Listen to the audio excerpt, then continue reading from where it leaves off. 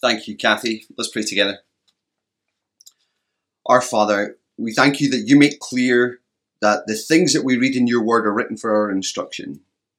We come as disciples eager to unlearn the old ways and learn the teachings of Jesus so that we can be like him. Help us in this, we pray, in Jesus' name. Amen. Well, making and maturing disciples is what Jesus Christ has called us to do. Regularly remembering and realigning ourselves with this key and great goal is vital. That's why we've spent time in recent weeks revisiting it. So far we've asked the question, why do we make disciples? Giving the answer, because God's goal in all of history is to glorify his Son in the midst of the people he has rescued from darkness. Now, what are we making? What is a disciple? That was the second question we asked. A disciple is a forgiven sinner devoted to becoming like Jesus through learning and keeping the teachings of Jesus. Learn those. The big question, though, is how? How are disciples made? What does God want me to actually do to help the unbelievers and believers that he has sovereignly plonked into my life take steps closer to Jesus? Like Callum. Callum's in my life. We run a kids club together. He knows I'm a Christian, but he really has no clue what I believe or what the Bible teaches. The first question he asked when I said I'm a minister was, does that mean you believe in ghosts? So how do I make him a disciple? Or what about Mark? I've been reading the Bible with Mark one-to-one for about 2 years, slowly working through the Gospel of John. He says he believes in Jesus, but he shows no sign of true conversion. How do I make a disciple of Mark? Or Alex? Alex is a new Christian, converted within the last year, and he is super keen to learn and become more like Jesus. How do I disciple him now that he is a disciple? And lastly, Pablo. Pablo is a mature believer. He's fantastic, actually. He is loving God, knows God's word, leads in prayer, at prayer meetings and so on. You want your daughter to marry someone like him when she's older. How do I disciple him as a mature believer? Well, I want to show you in this sermon that the method for disciple making is the same in each case. I want to tell you about the 4 P's of disciple making before showing you something of the simplicity of it. So first of all, how do we make disciples? Firstly, the first P of our 4 P's is proclaim God's word. The proclamation of the word of God by Christ learners is the primary means for making more Christ learners. That's how you became a Christian. In 1 Peter 1:23, it says, you've been born again not of perishable seed, but of imperishable, through the living and enduring word of God. So how did you get that? Somebody shared it with you. That's how. People become disciples when they hear, believe, and obey God's word. Now, the proclamation of the word of God by Christ learners also is the means of growing other Christ learners. We'll look at this in more detail next week, actually. But Colossians makes this super clear for us. In chapter 1, verse 29, Paul says what he does and what he's aiming for. He says, 28, he is the one we proclaim, admonishing and teaching everyone with all wisdom so that we may present everyone mature in Christ. So the speaking or the proclamation of the word of God by preachers is a means of making disciples. That's what Paul's talking about in this immediate context. People who are essentially gospel workers. But we know from what it says in chapter 3, it's not just preachers and gospel workers who do this. In chapter 3 and verse 16, proclamation is everyone's business. Let the message of Christ dwell among you, the church family, richly as you teach and admonish, same words, each other with all wisdom. Same word, same term, same means, same goals.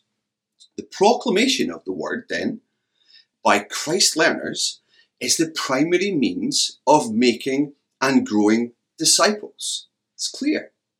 The question is, are we proclaiming God's word in order to, make new disciples? Now, I'm not saying this is the very first thing you do, but certainly this is what we must get to. Open God's word and talk about it. Now, you can certainly do it with the Bible in front of you, but you can do it when you don't. And if maybe a friend of yours is anxious in times like these, you could say, when I'm worried, I pray to God. I thank Him, firstly, for all the ways He's blessed me, and then I lay before Him the things that make me anxious, and I trust Him to give me peace. Now, what have I just done? I've proclaimed God's word. There's no doubt I could have just opened up to Philippians 4 and read that passage verbatim. And there's definitely a place for that. There's a real place for opening it up and showing people in black and white exactly what it says. But whenever we take the teachings of the Bible and reteach it to others, we are proclaiming the word of God. When we've got something up here that we shape and talk about with our mouths, it works. Are you proclaiming God's word to not just make disciples, but grow other disciples, people who are already Christ followers? Now, this is definitely what our Sunday services are for, but it's also what all our small groups for. It really should be what everything we do is for. And it's what our informal get-togethers are for, to build each other up. Now, what we do in those situations is essentially teach what we've been taught. We not only speak, but we essentially re-speak what has been spoken to us. Teach the lessons you've been taught. Pass on the verses someone has passed on to you. So you can fill this brain, this memory machine, with good truth so that it's on tap and overflowing. That means, of course, that we should read our Bibles, talk about it, memorize it, and pray that it sticks. How do we make disciples is the question we're asking. The first thing is we proclaim God's word. What about the second thing? Well, 2, we pray for God's help. You see, making and growing disciples is dependent on the Holy Spirit. 19th century preacher Charles Spurgeon once said, "Suppose that without divine aid, you should try to save a soul. You might as well attempt to make a world. We can share the truth of God with others, but to apply that truth to the heart and conscience is quite another thing." He said, "I have preached Jesus Christ with my whole heart, and yet I have never produced a saving effect upon a single soul, unless the Spirit of God has opened the heart and placed the living seed of truth within it." And he's absolutely right. He's relaying simply what the Apostle Paul has said in 1 Thessalonians when he reported how these new disciples came to faith. In 1 Thessalonians 1 we read, "We know, brothers and sisters, loved by God, that He has chosen you because our gospel came to you not simply with words," it did come with words, proclamation, "but also with power, with the Holy Spirit and deep conviction." You see, the Holy Spirit is at work in our disciple making to give our words the effectiveness they would not otherwise have, whether that's speaking to a non-Christian or to a Christian. At every point in the making of Christ learners, the Holy Spirit is at work, but that doesn't mean we do nothing. It means we pray. Prayer is a crucial part of making and growing Christ learners. Colossians chapter 4 tells us this as well. It talks about this in clear terms. Here's what Paul, a disciple-making pro, with all the knowledge and expertise that he has, says he really needs when making disciples. "Devote yourselves to prayer." This is verse 2 of chapter 4. "Being watchful and thankful, and pray for us too, that God may open a door for our message, so that we may proclaim the mystery of Christ, for which I am in chains. Pray that I may proclaim it clearly, as I should." Open doors. That's what Paul needs, and God can do that. That's why he prays. Boldness. That too is what Paul needs. That's why he prays. It's crucial. Prayer is this essential part of what we do. It goes out with power, and prayer lays hold of that power. Now, if prayer was crucial for Paul, it is certainly crucial for us. If we're not praying like that, I guess you could say you could use Colossians 2:2-6 as a prayer. Colossians 4:2-6 as a prayer this week. God's word turned back to Him in prayer is the best thing we can offer, so go for it. Maybe if you find that hard, the best thing you could do is to get some help. I find praying with others one of the greatest incentives to pray. So we make disciples. How? Proclaim God's word. That's the first thing. Pray for God's help. That's the second thing. The third thing, people get involved. The church plays a central and a critical part in the making and growing of Christ learners. When you think about it, with all the power and ability, the creative ability that God has, God could have made himself known and his people grow in any way he chose. He could have done it automatically. He could have written stuff in the clouds for us. He could have just sent angels to speak to us anytime he wants. But in his infinite wisdom and knowledge, he resolved to gain glory for himself by putting his gospel in the mouths of the people that he has redeemed from darkness and then employing them in his service. So it's a privilege for us. I find this diagram useful.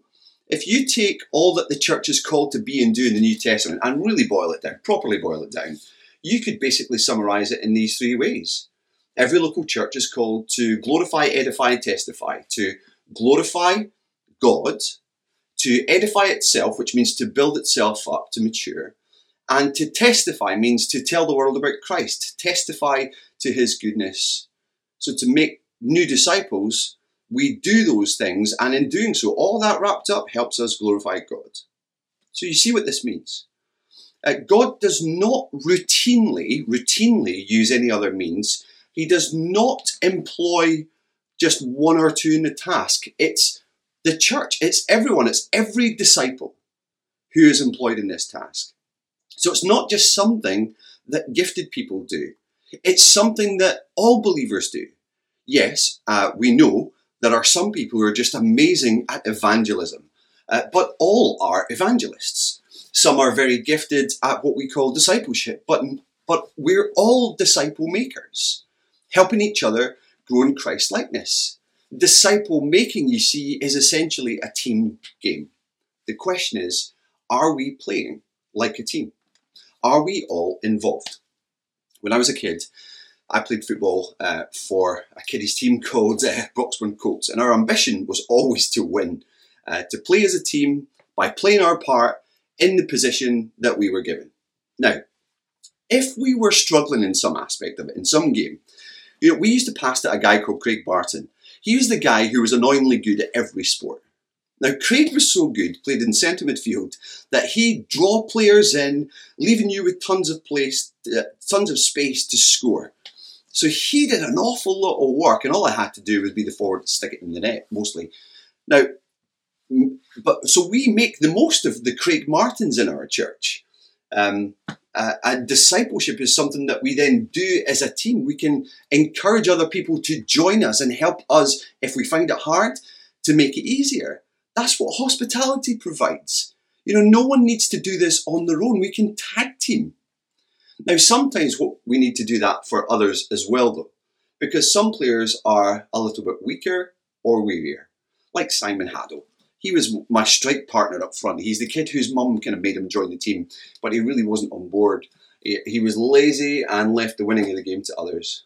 But with a bit of encouragement and a few wee lessons in how to do the basics, like stay on side, it made all the difference. He found he had a part to play, and he did.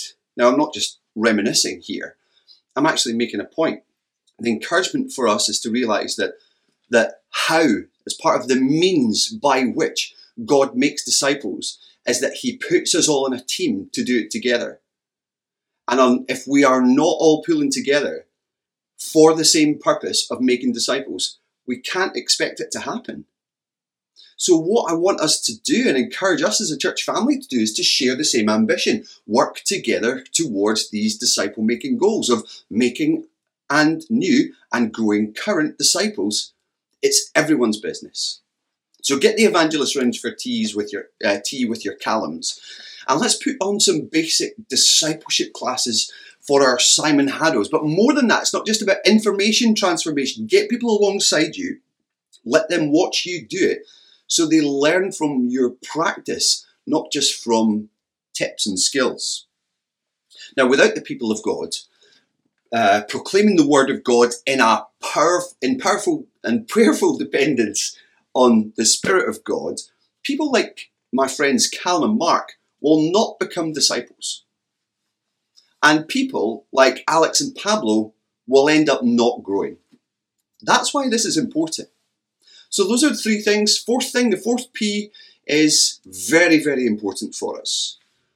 Perseverance. Persevere trusting in God. Making and growing disciples takes time. When you do something over a long period of time and perhaps you don't see much progress, it's really easy to give up. But in disciple making, we just can't. Nothing can deter us from doing this. Disciple making is never done, not until Christ returns, or you die, whichever comes first. But disciple making requires perseverance. So think about it. How long did it take for you to get from the point of first hearing about Jesus or hearing the gospel to the point of believing in Jesus? It took me 6 months. And it was not plain sailing for those who were trying to disciple me. After 4 of those months, actually, I cut off contact with those who had been speaking God's word to me, and I was not very nice when I did that. They could easily have given up on me, but they persevered in prayer. They prayed for me over 2 weeks' worth of lunchtimes.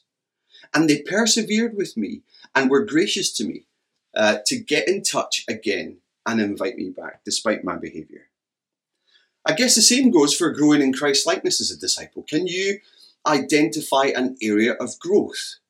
How long did it take for you to see progress in putting some sin to death and putting some virtue in its place?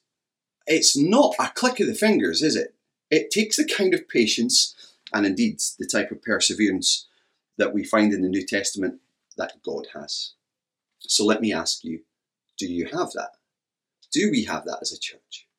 Or have we given up? You know, despondent disciples won't make disciples. Trust God's timing.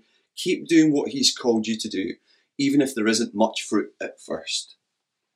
You know, sometimes I think we tie ourselves in knots with expectations when it comes to disciple making.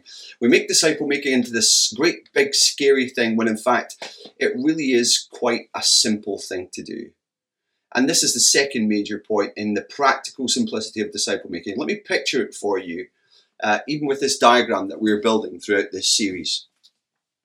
In the diagram, the people in darkness represent those who don't believe the gospel. The people in light are God's saved people. The cross in the middle, that's what we're moving unbelievers towards by the 4 Ps. The throne at the end, that's what we've to disciple disciples towards. How? Through the 4 Ps. Now that doesn't often happen in sudden huge jumps, but in tiny steps taken over time.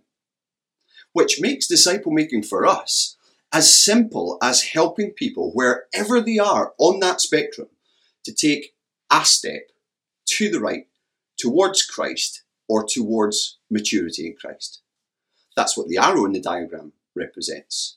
And that's what I want to encourage us as a church family to practice. Don't just picture it like we have in this diagram, but practice it. So the goal of every form of disciple making could be as simple as helping each person that God sovereignly puts into our lives, wherever they happen to be, to take a step to the right. How does that then help me very practically disciple my 4 friends? Well, for Callum, the guy I do the kids club with, it's going to be asking him for a drink and chatting a bit more about what he believes, because I naturally expect that spending time with him will create an opportunity with him to pitch in with something that clears up what Christians believe, and not about ghosts, but about Christ. For Mark, it's to prioritise the one-to-one that I've been doing in my calendar and asking God to help him see that he's not a believer and to believe, to be courageous in that. For Alex, the newish believer, it's about getting him involved in a growth group. He can grow so much more by broadening the number of Christian friends that he enjoys.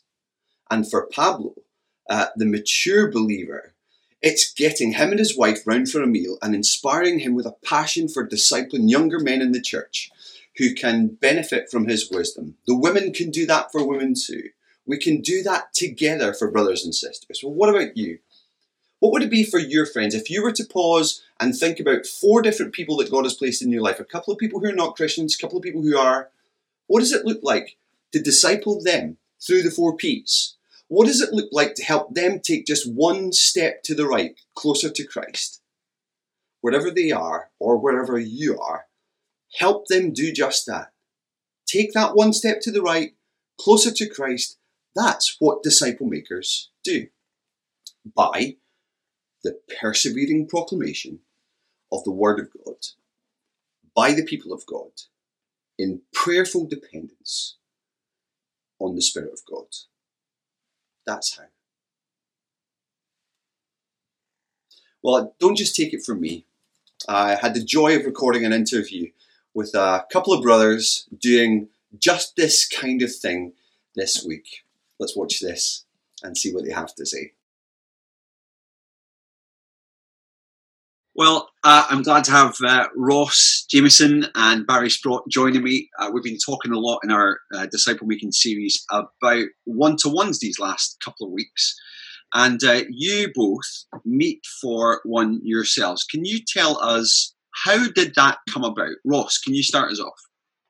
Yeah, so Barry was giving me a lift home one day, and he mentioned in passing that he was looking for someone to from YAC to do a one-to-one with.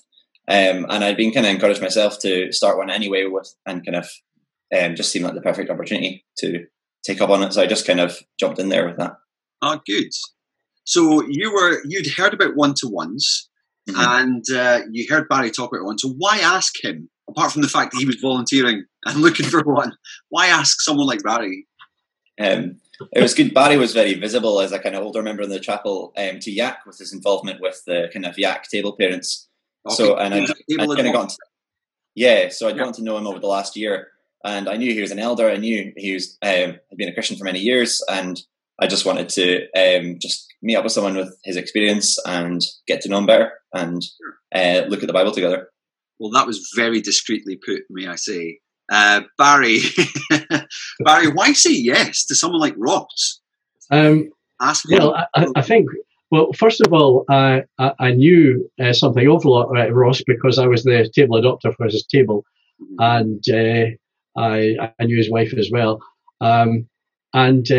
We also had a bit of a link in that Ross had been the president of the Christian Union at Queen Margaret, and I had been the same. I'd been president 40 years before Ross had, and so then we had a little link there. But I really recognised in Ross real leadership potential, and I thought, this is a young man who is worth investing in, and so I had no hesitation in saying yes when he asked me.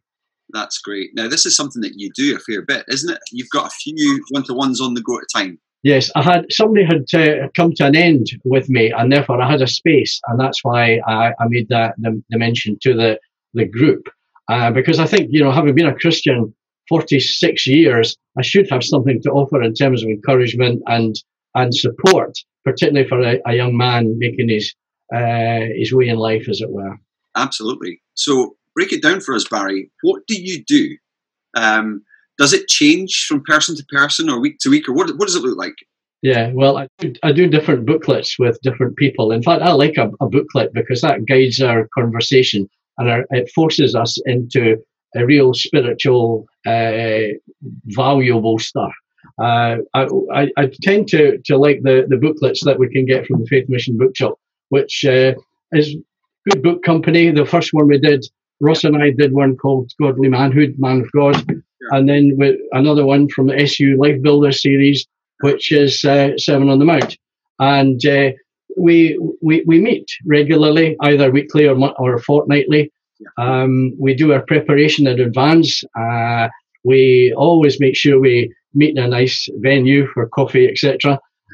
We have time for we compare notes. We work our way through the passages, and we add other wee bits in now and again as we go along. And then we always allow some time for just general update, chat, and prayer. Yeah, that's great. That's it, really. So you generally have weekly or bi-weekly involves God's Word? Yes, that's right. You're studying these booklets to help you do that together. Now, can you tell me, Ross, how have you found this? What's been your experience of this? Has it opened your eyes to new teaching, or what's it been like? Yeah, it's really kind of been an encouragement to me in my faith. It's helped me to open up the Bible in a public place, to not be ashamed of praying in a coffee shop in the middle of Edinburgh.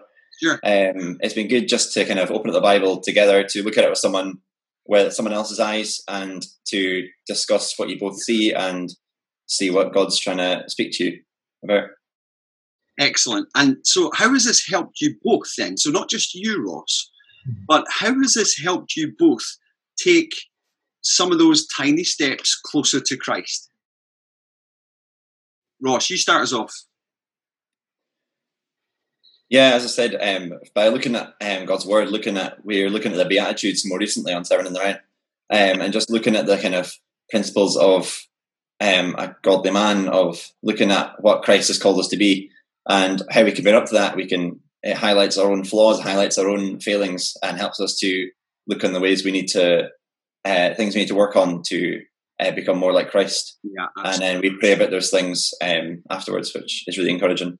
That's great. And Barry, what about yourself? How has this helped you, even as someone who is disciple making? How has this helped you grow closer to Christ? Well, it's helped me immensely, to be honest, Liam. It keeps me on my spiritual toes. Yeah. But I think one of the really valuable aspects is the fact that because I'm an older man now, it's very easy as you grow older to become a bit spiritually sloppy or flabby. And it's a challenge. The Word of God is always a challenge whenever you read it, isn't it? And it's, to me, to be honest, to have an opportunity to speak for an hour with another young man, a Christian man, about the Lord, what can be more enjoyable, more fulfilling, more encouraging than that? And I mean, I get an immense kick out of that, and it puts a real I don't know how you would call it, spring in my step, you could say, spiritual step. And I'm happy to do these as long as the Lord wants me to do them, to be honest. That's fantastic. Thank you both. Really appreciate it. Not at all. Thank you, Ross. Well, that's inspiring, isn't it? Doesn't it make you want to get someone to disciple you, to go and ask someone, or maybe to go and ask someone else if you could disciple them? The other thing to realise, of course, is it doesn't have to be in a one-to-one. You could do it in a group of 3 or in a group of 4. A little micro group together, doing the very same things, is a great way to spend your time. Now, to make these things happen, there's no doubt the best way to do it is to make the most of the connections and relationships you've already got. Grab someone that you look up to and aspire to be like, ask them if they could disciple you. Or if you are someone who is mature in their faith, then ask someone if they would like to be in a one-to-one with you or a small group with you. Connect with people in those ways. Of course, if you would like more help to connect with people, if you'd like us to connect you with a couple of folks who could do a one-to-one with you or something like that, email the office. We are happy to serve you in any way we can. And don't forget, this whole principle of the how of disciple making and the 4 Ps, and the practical simplicity of disciple making and helping each other take just one step to the right, one step closer to Christ, either in salvation or in our sanctification. This applies as much in all the organisational, structural ministries of our church too. This is what our small groups are for. This is what everything in our church should be about. It's what pleases Christ. Now, let's join together in asking God to help us, though, not to neglect the prayer aspect of it. Indeed, to help us remember to pray and why we're praying, why we're doing this, why we're all about disciple making. We finish our service with this song, Facing a Task Unfinished, that drives us to our knees.